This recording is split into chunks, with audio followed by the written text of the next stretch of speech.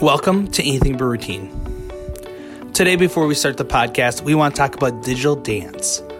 Digital Dance is an online dance video library. Watch videos on ballet technique, taking a hip-hop class, learning what it means to be a captain, and so much more. Start your 7-day free trial at digitaldanceinstruction.com. Now, enjoy the podcast. You can be anything you want. You can be everything you choose. Do not let it slip away. 'Cause if you never try it, you never know. Hey, studio owners, teachers, and coaches. So today I was asked to do a podcast on your first day of dance, and I'm more thinking studio than coaching, but it might help everyone. First off, talk about classroom management or practice management and expectations.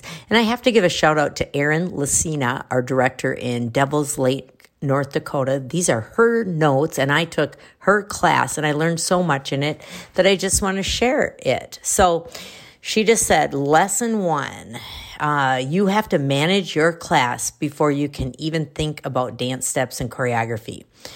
Without that lesson on day 1, you're setting yourself and your students up for failure, or at the very least, not optimizing their learning experience. Like any other children, they need structure and look to you as your coach or teacher to administer it.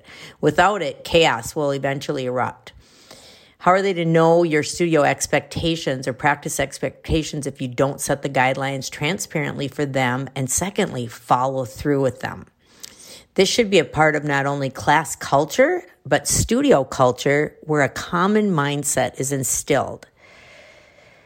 Ideally, it should commence with the very first day of class. It may take a few classes for it to become the natural rhythm of class. Letting dancers know on the first day what is expected of them will surely set the bar and help them understand that you and them are there to dance, not to socialize. Plan your expectations ahead of time. And I know for myself on day 1 of class, I try to dance more and talk less because kids have sat in school all day. And so it's important to do these lessons, but to try to expedite them so that the kids get to do what they came there to do, move. Are you a teacher who expects your dancers to come in quietly and start warming up when they enter the studio? Are you a teacher who likes your dancers to line up all of their belongings in a certain spot when they come in? Are you a teacher who prefers dancers to sit ready with their dance notebooks open every week reviewing the previous class? Are you a teacher that likes to take the first 5 minutes of class to catch up with dancers and check in with everyone? Is there a dress code? For younger classes, how do you want them to enter the studio? Do they have set spots at the bar or in the center? And at the end of class, are the dancers expected to come up individually and thank the teacher for class? Thank the teacher after an individual correction is given to them? Are they permitted to bring water bottles in? A lot to think about in the beginning, but it will give you loads of time on the tail end of the year and years to follow if all these things become natural habits. The bottom line, be transparent with your students. Don't make a guessing game for them or you. If you're clear with yourself and your management style and expectations, your students will be too. And I can guarantee there will be a lot more dancing going on in your program week after week for everyone to enjoy. So that is her list. So I'm just going to expound on that a bit. I always tell parents that I run a tight ship. I do this ahead of time in emails. I also hand out a handout about expectations. The expectations are different from preschool than they are for high school or 4th grade or whatever. So every age level has their own set of expectations. For preschool, our expectation is arrive a little early, or your kids are stressed out when it's time to come into class, and they oftentimes have more problems with separation anxiety. If a parent's always habitually late, those are the kids that seem to have more problems running in because the parent's stress transfers to the kids. So I talk to parents about that ahead of time. And I just prep them about, what to do if your child does not participate. And, I have a whole handout on that if anyone's interested in it. For younger kids, I have their name tags laid outside in the exact spot every week, and I have parents put those on the kids. I have scrunchies to put around their right ankle so they can tell their left from their right, or you can use a ribbon or whatever. I tell them the dress code. I have all my playlists ready to go, because with preschool level, if you are not ready, if you have to stop, it's like, then that's when all hell breaks loose, basically. So just be ready so that you have some structure. I always have this little landing pad for them to come sit on. It's a pink rug or a turquoise rug. Might be better if you have boys. And they stop there before they go farther. And it gets them to calm down. And then I always have a layout of the class where I break it down in 5-minute or 10-minute increments. For preschool, it's 5-minute increments of what I'm going to do. And I just met with somebody yesterday on how to teach preschool. It was actually that we were talking about. And I said, if you have a 30-minute class, try to have 40 minutes to fill, and it'll make you have more to do to fit in that time so that you keep things moving. And you won't get to all of it, but it'll at least give you options if something isn't working. With older kids, I do the same type of thing where I give the parents expectations on what to wear, how I want the hair, put the water bottle by the side of the room, because I don't let the kids go out, but I have them bring it in. And you want them to know where you are at, where you want them at when you start class. I have a door they line up in to come in, and I have a door they exit out of so that we don't have traffic jams leaving the studio, if you're lucky enough to have 2 doors. And then the next class can be all lined up, ready to go. I always bring my kids close to me the first day of class and sit up front, and I introduce myself. I tell them, a little about myself and go over those expectations, and I go over the rules. I don't want to overwhelm them with too much, because a lot of times they have sat through school all day, so I like it to be, here's what we're going to do. And I constantly give instruction on how we're going to do anything, how we are going to do things in our class, and what is acceptable and what is not. So I read a book once called 1 Minute Manager, and it talks about dealing with situations right when they happen. So discipline-wise, I run a tight ship, so kids right away know what I expect and what I will allow and what I will not allow. New teachers really remember to not let the tail wag the dog. Make sure you're the dog wagging the tail. And that sounds kind of funny, but you are in charge of that class, and make sure you are.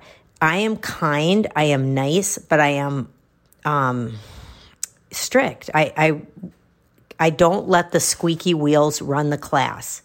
I think sometimes that's the biggest mistake teachers make, is they focus on the negative kids and instead focus on the kids that are doing what they're supposed to do. And that goes all the way from preschool through college.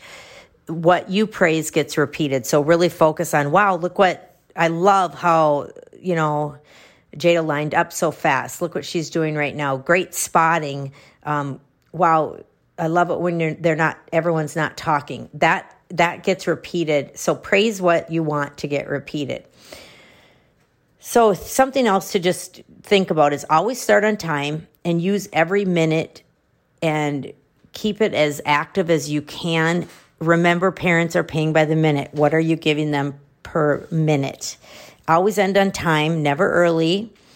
And I usually put notes outside my door if there's something that's coming up next. One of the things that parents appreciate is communication. So anytime you can communicate to the parents, put a note outside the room, that's going to help. Rookie teacher mistake is asking, okay, do you want to do it again? No, don't ever ask that, because you don't care. You're going to do it again. Learn to say, let's do it again. Let's line up fast. Here we go. Don't wait for the kids to line up. Put the music on. If they're not there, they will figure it out. Because I've seen teachers wait forever for groups to line up. And it's just important so that, kids are running in, that you start on late rather than waiting for kids to get there. It will make your culture. Move around the room. Don't stand in one spot. You're going to see different things from different places. comment to parents when you see them regarding their kids, their child, so that they know that you notice them, and try to notice every child in the room. Try to notice, maybe keep track in your notebook if you can. Try to, after you go home, did I remember this kid, and this kid? And then if you didn't, next week, focus on them to make sure they know. One of my directors does a child of the week or 2 children of the week that she emails the parents and just sends like a happygram. That's really neat to do that. When you're teaching, be detailed and clean as you go. I feel that's so important so that they learn correct habits. I never let my kids mark things sloppy, like even if we're demonstrating. And for turns, for example, I see this little thing where people hit their hands together and I'm like, what's that? Why aren't we turning? Sometimes when they're marking it and you're trying to learn the order, I would do that. But most of the time, turn. Those kids that turn all the time are going to be the better kids. Now, how much to cover each week? I know in Just for Kicks, we tend to teach more choreography than a lot of studios. And, especially with little kids, I feel like they get bored if you don't have a lot coming at them. So I have activities and choreography and skills, everything. I want to be a total package, but know what you're teaching that night. Like if you're going to be teaching a routine, have a set goal of, okay, I'm going to get through 8 measures of choreography, and then I'm going to work on this, and I'm going to work on that. So a plan is very important.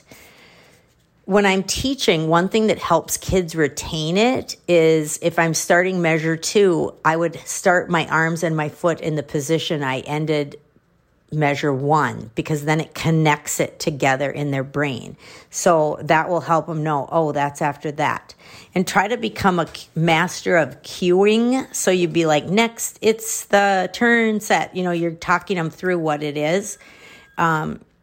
You should never be sitting down. You should be moving around at all times and focusing on the kids from different areas of the room. And if you have mirrors, occasionally you can have them turn away from the mirror so that they learn it without looking at themselves. That would come later.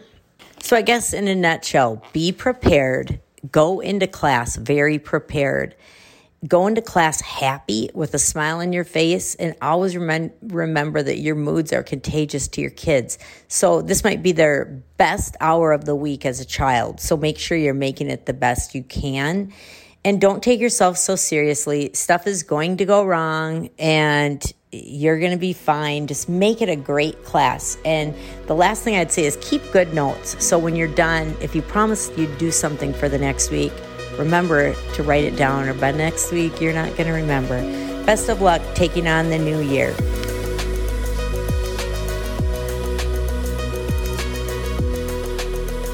Thanks for listening to Anything But Routine. If you like the podcast, subscribe and give us a rating. We'll see you next time.